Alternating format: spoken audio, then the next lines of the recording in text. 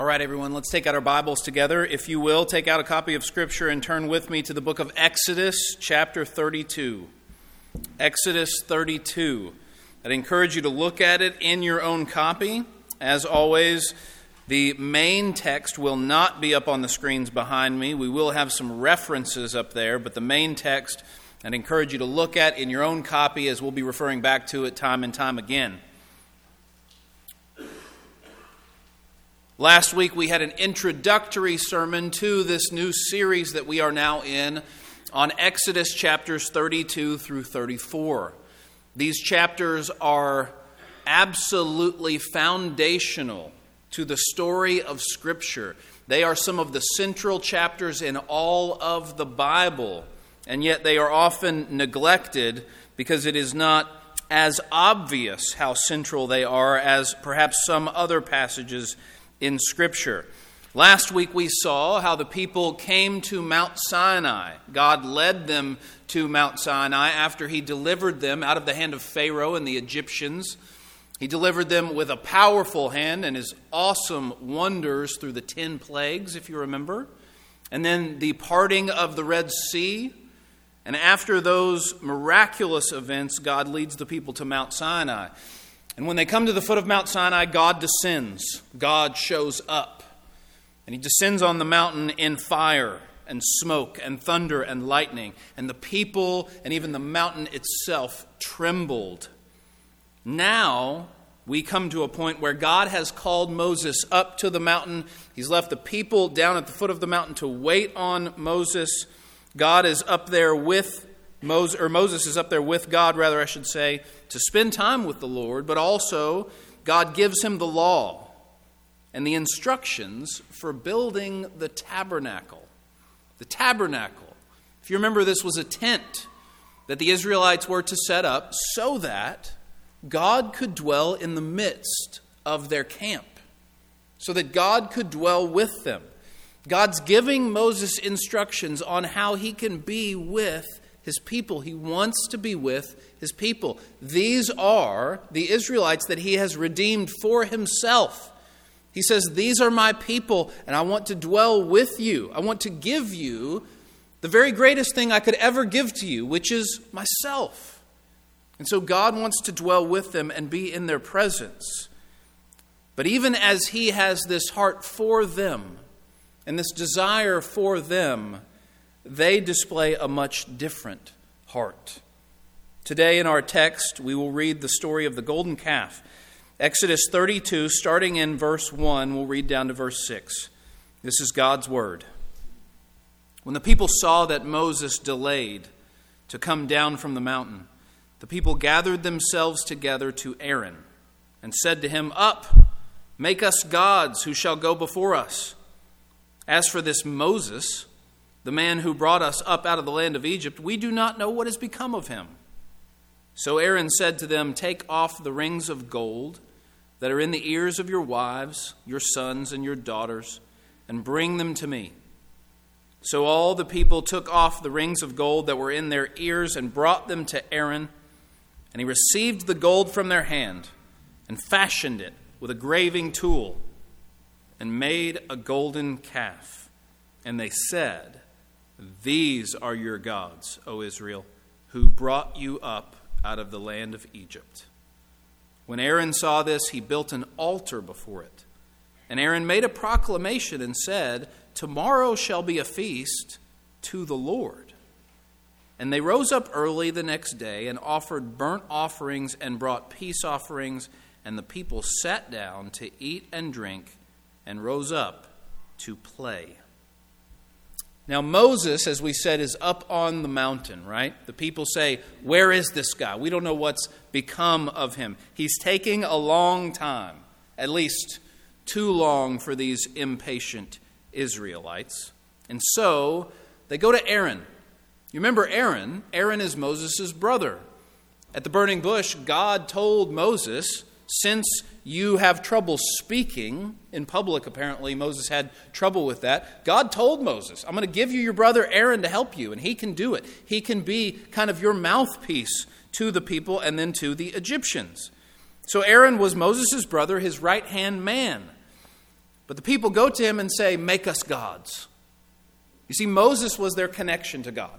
Moses was their connection to God. He's gone. We don't know where he is. So make us gods who will go before us. And then we'll say, these are the gods who led us up out of Egypt. Aaron says to them, give me your gold. Now, where did they get this gold? Do you remember this? Where did the Israelites get all this gold? They were slaves. Well, during the 10th plague, right after the 10th plague, I should say, as Pharaoh finally says, go, leave my presence, all of you all leave. The Israelites are walking out of Egypt, and what does the Lord do? The Lord makes the Egyptians predisposed to the Israelites in their minds and in their hearts. They have favor among the Egyptians such that the Egyptians say, please take our gold.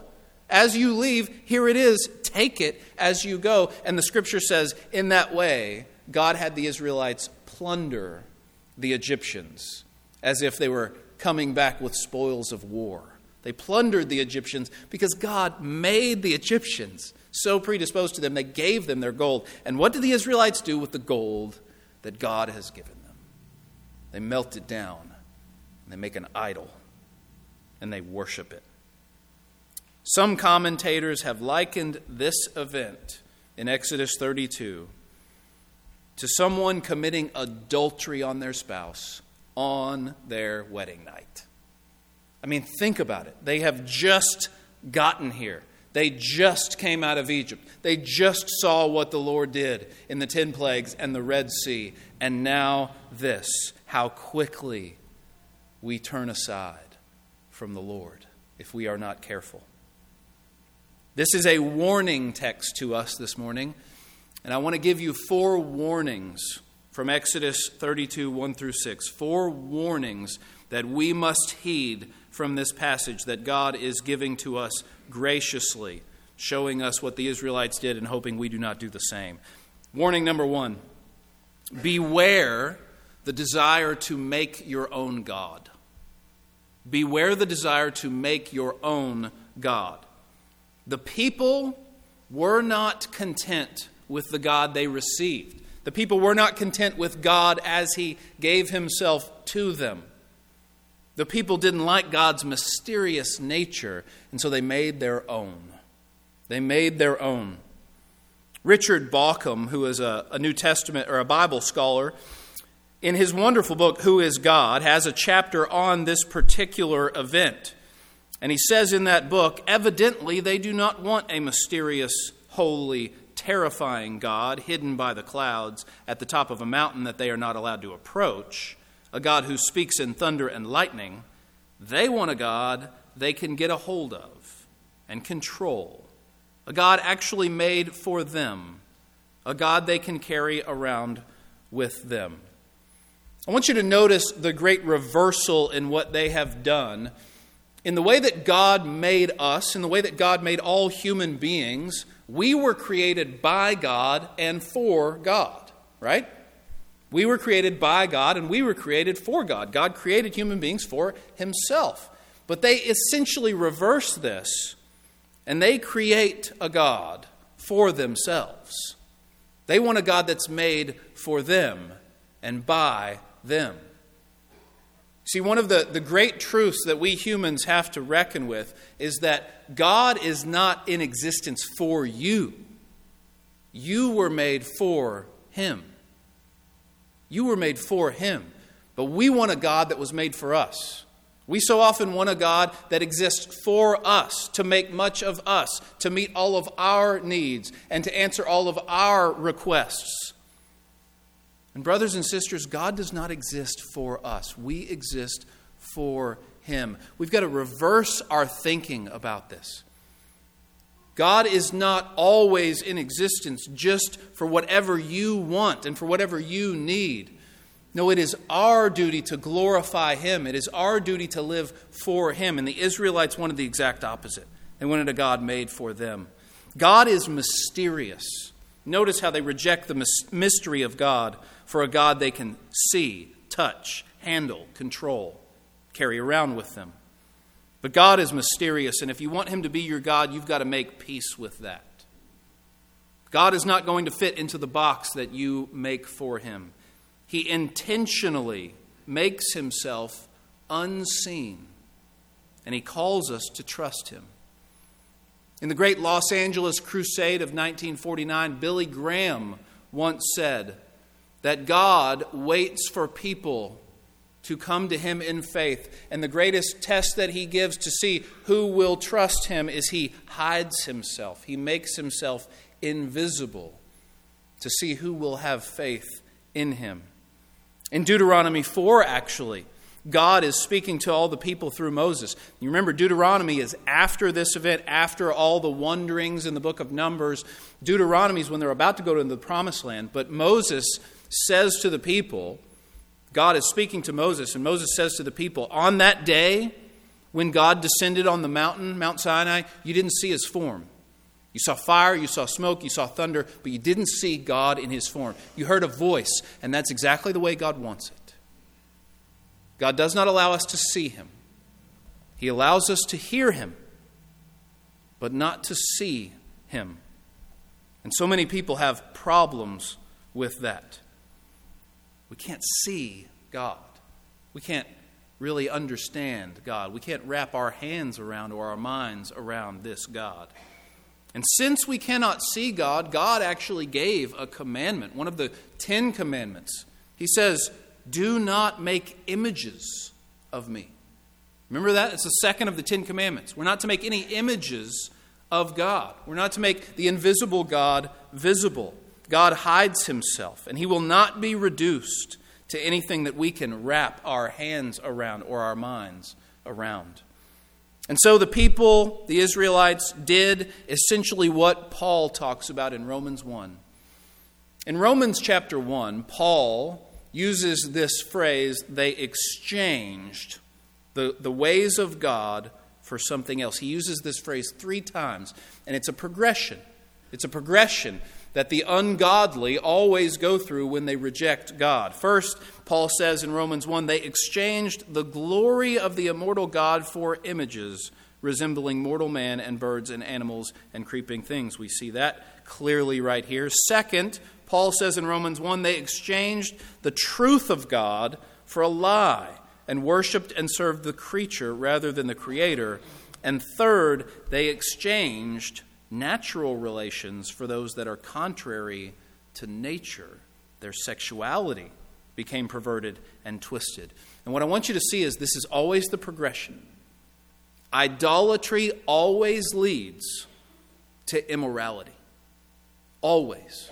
Idolatry always leads to immorality. You begin worshiping anything other than God, it always leads to immoral actions and behaviors. First, you do what Paul says, you exchange the glory of God for lesser things. Perhaps in our day, it's not images. I don't know how many of you guys have an image of an idol that you've ever had in your house or you've ever carried around. They do this in some countries even today, but in America this is not very common.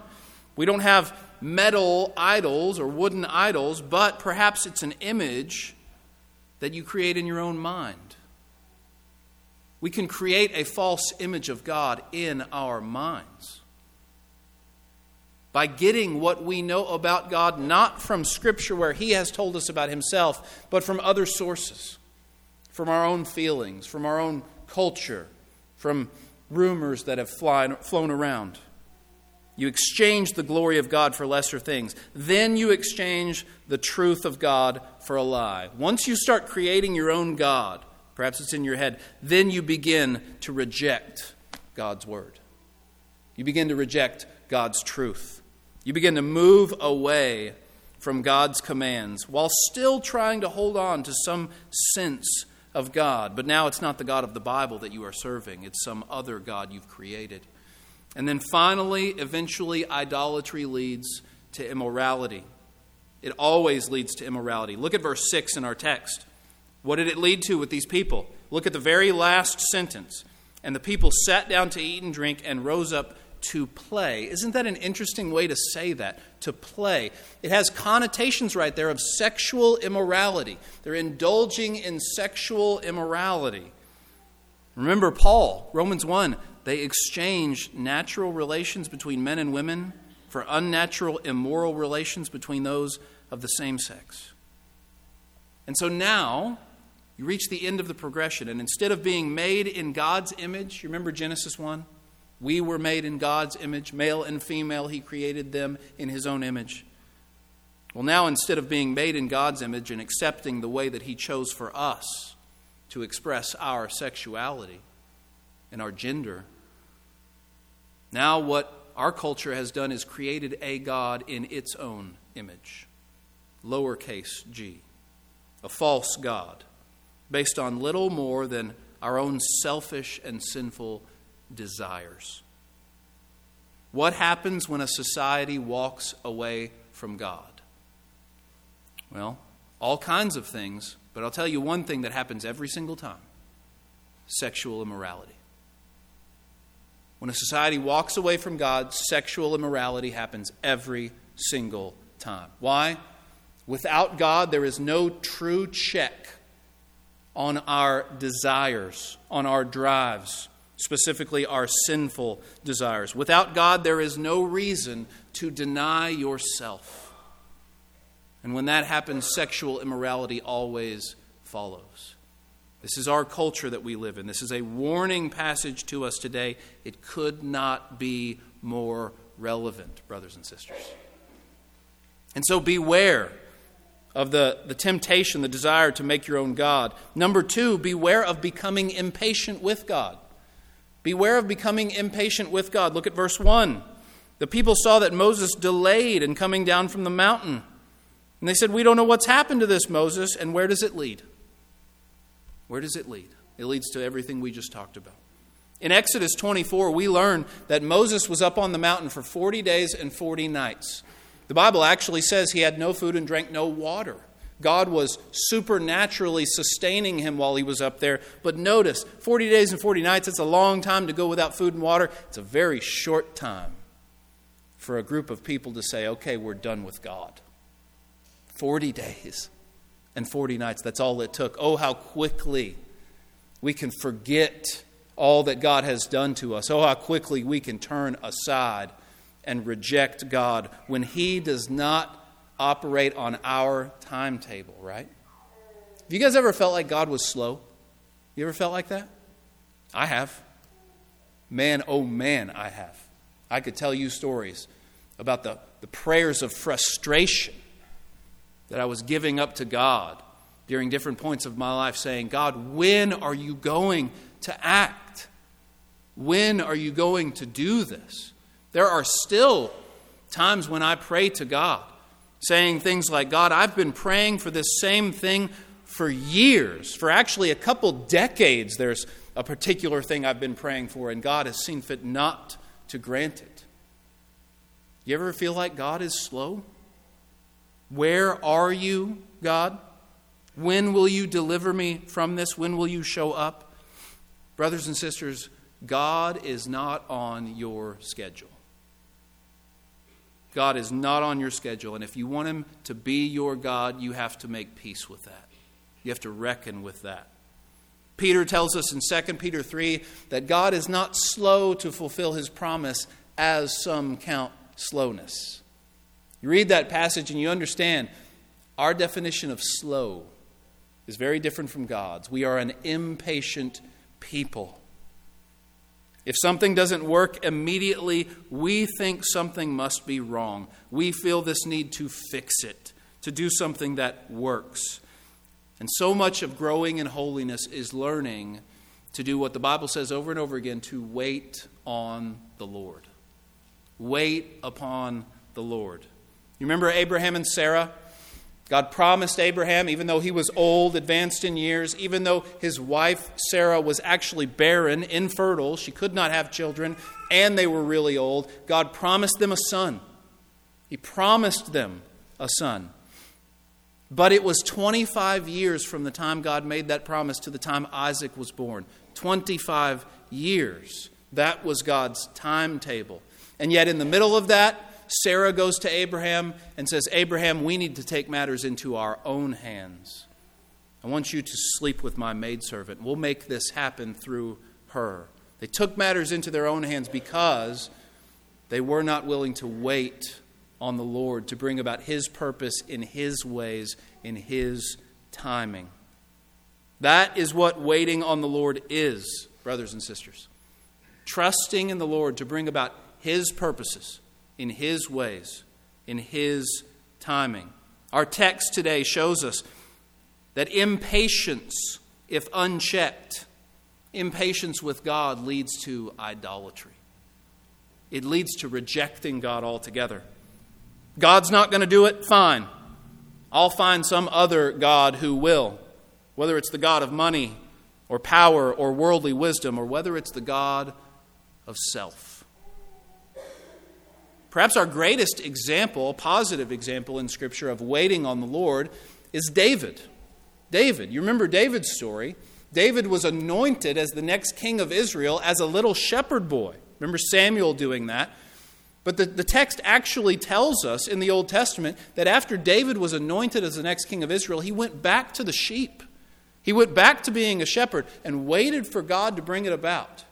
Next thing he knows, the person who is the king at that time, Saul, calls for him. Saul called for David because his spirit was tormented, and it was suggested to him, maybe you can bring in a musician. Perhaps this boy David, we've heard him play on his harp. He's very good. Saul brings him in to play soothing music to soothe his spirit and his soul. But pretty soon, through various events, including David and Goliath, Saul becomes jealous of that young boy. The people's hearts start to turn to David and turn away from Saul. And in fact, Saul's heart starts to turn away from God. And God's favor begins to rest on David. But it says David ran from Saul. Saul was the king. He had the power, and he sought to put David to an end. And David, from all accounts that we understand in the Bible, was running from Saul for years. And as he ran, there were two particular instances where he had the chance to kill Saul right on the spot. It was like the Lord had delivered Saul into David's hand.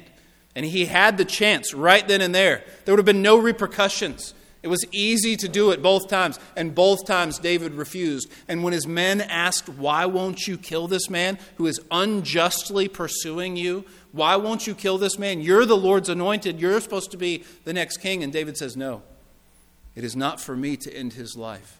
It is not for me to bring about the Lord's ways in my own way. It is not for me to take matters into my own hands. I will wait on the Lord and wait on His timing. Beware, brothers and sisters, of becoming impatient with the Lord, for it leads to idolatry. Beware, third, beware the desire to mix religions. Beware the desire to mix religions. There's a part of our text today that might have been confusing to you, specifically verse 5. After they make the golden calf, they say, these are your gods, O Israel, who brought you up out of Egypt. Aaron builds an altar, makes a proclamation, and says, tomorrow shall be a feast to whom? To the Lord. What is that about? And then verse 6, they rose up early the next day and offered burnt offerings and brought peace offerings. You see, what's going on is they wanted a golden calf, and yet they wanted a feast to the Lord. They wanted to offer burnt offerings, verse 6, and yet at the same time they wanted to indulge in sinful pleasure. They wanted it both ways. And Jesus says in Matthew 6:24, no one can serve two masters. Either you will hate the one and love the other, or you'll be devoted to the one and despise the other, but no one can serve two masters. We often think we can. A lot of times we think we can, and Jesus says it doesn't work like that. That's not the way God's made your heart. Your heart can only have one master at a time, and it's either the Lord or it's something else. But you can't serve two. Aaron and the people wanted God, but they wanted Him on their own terms. They wanted God. They wanted all the benefits that come from God, but they want Him on their own terms. They want other gods as well. You see, these Israelites, if you remember, they grew up in a polytheistic culture. Polytheism, worshiping multiple gods. That's Egypt. They all grew up in Egypt. They've all been raised in a culture where they worship tons of gods. There was a god for everything. And there was a statue for each one of those gods. They worshipped all kinds of gods in Egypt, and that's where the Israelites grew up. And so they're still learning to come out of this. God is bringing them out of this polytheism, false religion, and teaching them, no, there is one God. I am the God of the universe and the only one, and you are to worship me alone. So they're learning this. They're learning this, but the people are not innocent in this, because if you follow the timeline of Exodus, God's already given them the Ten Commandments. At Exodus 32 right here, God has already given the Ten Commandments to Moses, and Moses came down and told the people. The Ten Commandments come in Exodus 20. As Bible students, it's really good for us to just kind of put that away in long-term memory. 10 Commandments, Exodus 20, right? But Moses, it says, came down. Look at Exodus 24:3 with me. You can see this up on the screens. Exodus 24:3, Moses came down and told the people all the words of the Lord and all the rules. And then it says, and all the people answered with one voice and said, all the words that the Lord has spoken, we will do. And then Moses went back up the mountain. And then this happens.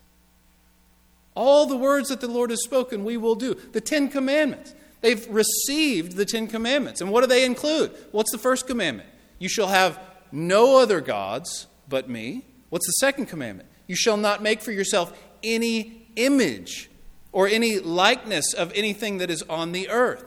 The first of the Ten Commandments is really, don't worship anyone other than me, God is saying. The second commandment is really God saying, don't worship me in the improper manner of trying to make this invisible God visible, right?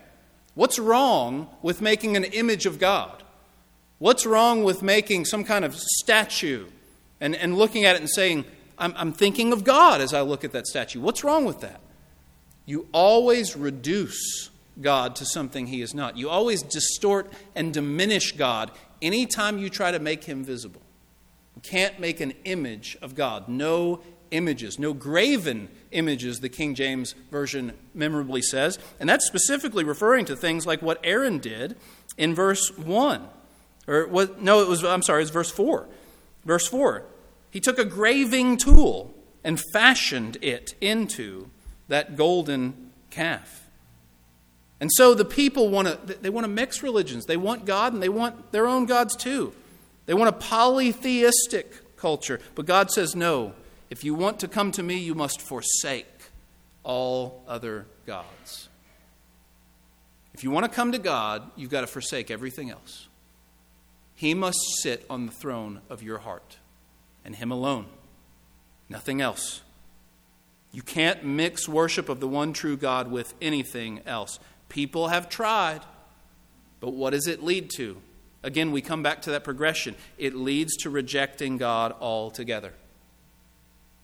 You try to mix religions. It begins by saying things like, I believe all the parts of the Bible except this one right here. Except this one. That's where it begins. That's Satan's foot in the door. Next, you're saying things like, I think Jesus was a good teacher. And there's a lot of great moral lessons in the Bible. But all of those other things, I mean, come on. Really, it's 2022. Let's get with the times. Pretty soon, God and the Bible will be thrown out altogether. It is not long before that happens, because no one can serve two masters. When you come to God, you've got to come on his terms and his alone. And so that's our third warning. Our fourth and final warning is this: beware leaders who lack conviction. Beware leaders who lack conviction. Aaron has a position of leadership here. He's in charge, essentially, while Moses is up on the mountain away. But he lacks the conviction needed for leadership. He is easily swayed by popular opinion and peer pressure. He is a people pleaser. He cares more about what the people want than what God wants. Now contrast that with what we see from Moses as we read through the books of Exodus, Leviticus, Numbers, and Deuteronomy. What do you find with Moses' leadership? Well, Moses was grumbled and complained against over and over again. Moses was rebelled against. Some even tried to force Moses out as leader, and it didn't matter. Moses refused to budge 1 inch from God's commands. He sticks with the Lord through it all, and he doesn't give a rip if he's unpopular. He does not care. Because what good is having the approval of the people if you don't have the approval of God Himself? What good is spending this small vapor of a life being popular if you end up being rejected by God for all eternity? God's people desperately need leaders like this today, who are not people pleasers, but have the conviction to stand up for what is right, even in the face of opposition. There are a number of leaders like this in the church today, and I praise the Lord for them. But by and large, the church in America is being led into compromise with the world because it has leaders who care way too much about popular opinion. They are easily swayed by the pressure of the masses. And instead of leading the church to be a light of truth in a dark world, the church is becoming irrelevant because we're trying to have religion on the one hand and make everybody happy on the other. And it will not work. It's never going to work. Jesus said in Luke 6:26, "Woe to you when all men speak well of you." Woe to you when all men speak well of you. If you were to ask the Israelites, the Jews in the first century, what kind of leader do you need? They'd give you all of these qualifications, all of these requirements for the leader that they needed to come and help them and save them and teach them. And God sent them the leader that they needed. God sent them the exact person that they needed. And what did they do with him? They rejected him and killed him. And he was exactly what they needed. True leaders don't always make everybody happy. When the Pharisees were plotting how to trap Jesus in his words, they decided to ask him a question about paying taxes to Caesar. Do you remember this? And in Matthew 22:16 we read, they sent their disciples to him, along with the Herodians, saying, watch what they say about Jesus. "Teacher, we know that you are true and teach the way of God truthfully, and you do not care about anyone's opinion, for you are not swayed by appearances." That was our Lord. Or we think of Peter and John in the book of Acts being questioned by the Jewish leaders who were pressuring them to stop speaking out in the name of Jesus. And Peter replies to them and says, "Judge for yourself whether we should obey God or you. Do you think we should obey God or we should obey you?" And essentially what Peter was saying is, do you actually think we're more afraid of what will happen if we disobey you than what would happen if we disobeyed God Himself? When you've got a perspective like that, they can't touch you. It is often said today to those who are holding on to the biblical teaching on sexuality and gender, you need to get on the right side of history. Brothers and sisters, we would much rather be on the right side of eternity. Eternal perspectives change everything. An eternal perspective changes everything. And so beware leaders who lack conviction. The church needs leaders who have the conviction of God's word, where they are even willing to stand for it in the midst of opposition of their own people. Now, we said earlier that God, in the second of the 10 Commandments, said that we are not to make any images of Himself. No images of God. Do not make the invisible God visible. But one of the beauties of that is that God has chosen an image of Himself and given it to us, given Him to us. The book of Hebrews says of Jesus, He is the image of the invisible God. And so if you want to know what God is like, you look to Jesus, the perfect image of the invisible God. And Jesus is not just looking for leaders who are willing to go against popular opinion. He is looking for followers who are willing to deny this world, deny themselves, and take up their cross and follow Him. And so I put that to you today. Are you willing to follow Christ no matter what it costs you in relational collateral? Are you willing to follow Christ no matter what it costs you in worldly terms? In Luke 9, verse 24, Jesus said, "For whoever would save his life will lose it. But whoever loses his life for my sake will save it."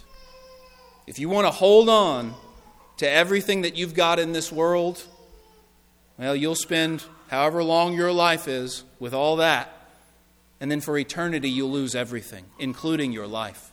But if you are willing here and now to give up everything you have in this world, to give up your very life, and to say to Jesus, "You take control. I don't want control anymore. You've got it." And you come in and do whatever you want with it. If you are willing to do that, to make that step of faith, Jesus says you will keep your life for all eternity. What will you choose? Right now we're going to spend some time in silent prayer. We do this every week here at Columbia Christian. After we hear from the Lord and His Word, we all need to respond. All of us. It's going to look different for every single one of us, and so we give this time of silent prayer for all of us to go to the Lord and to speak back to Him whatever He has laid on our hearts and to reckon with what we just heard.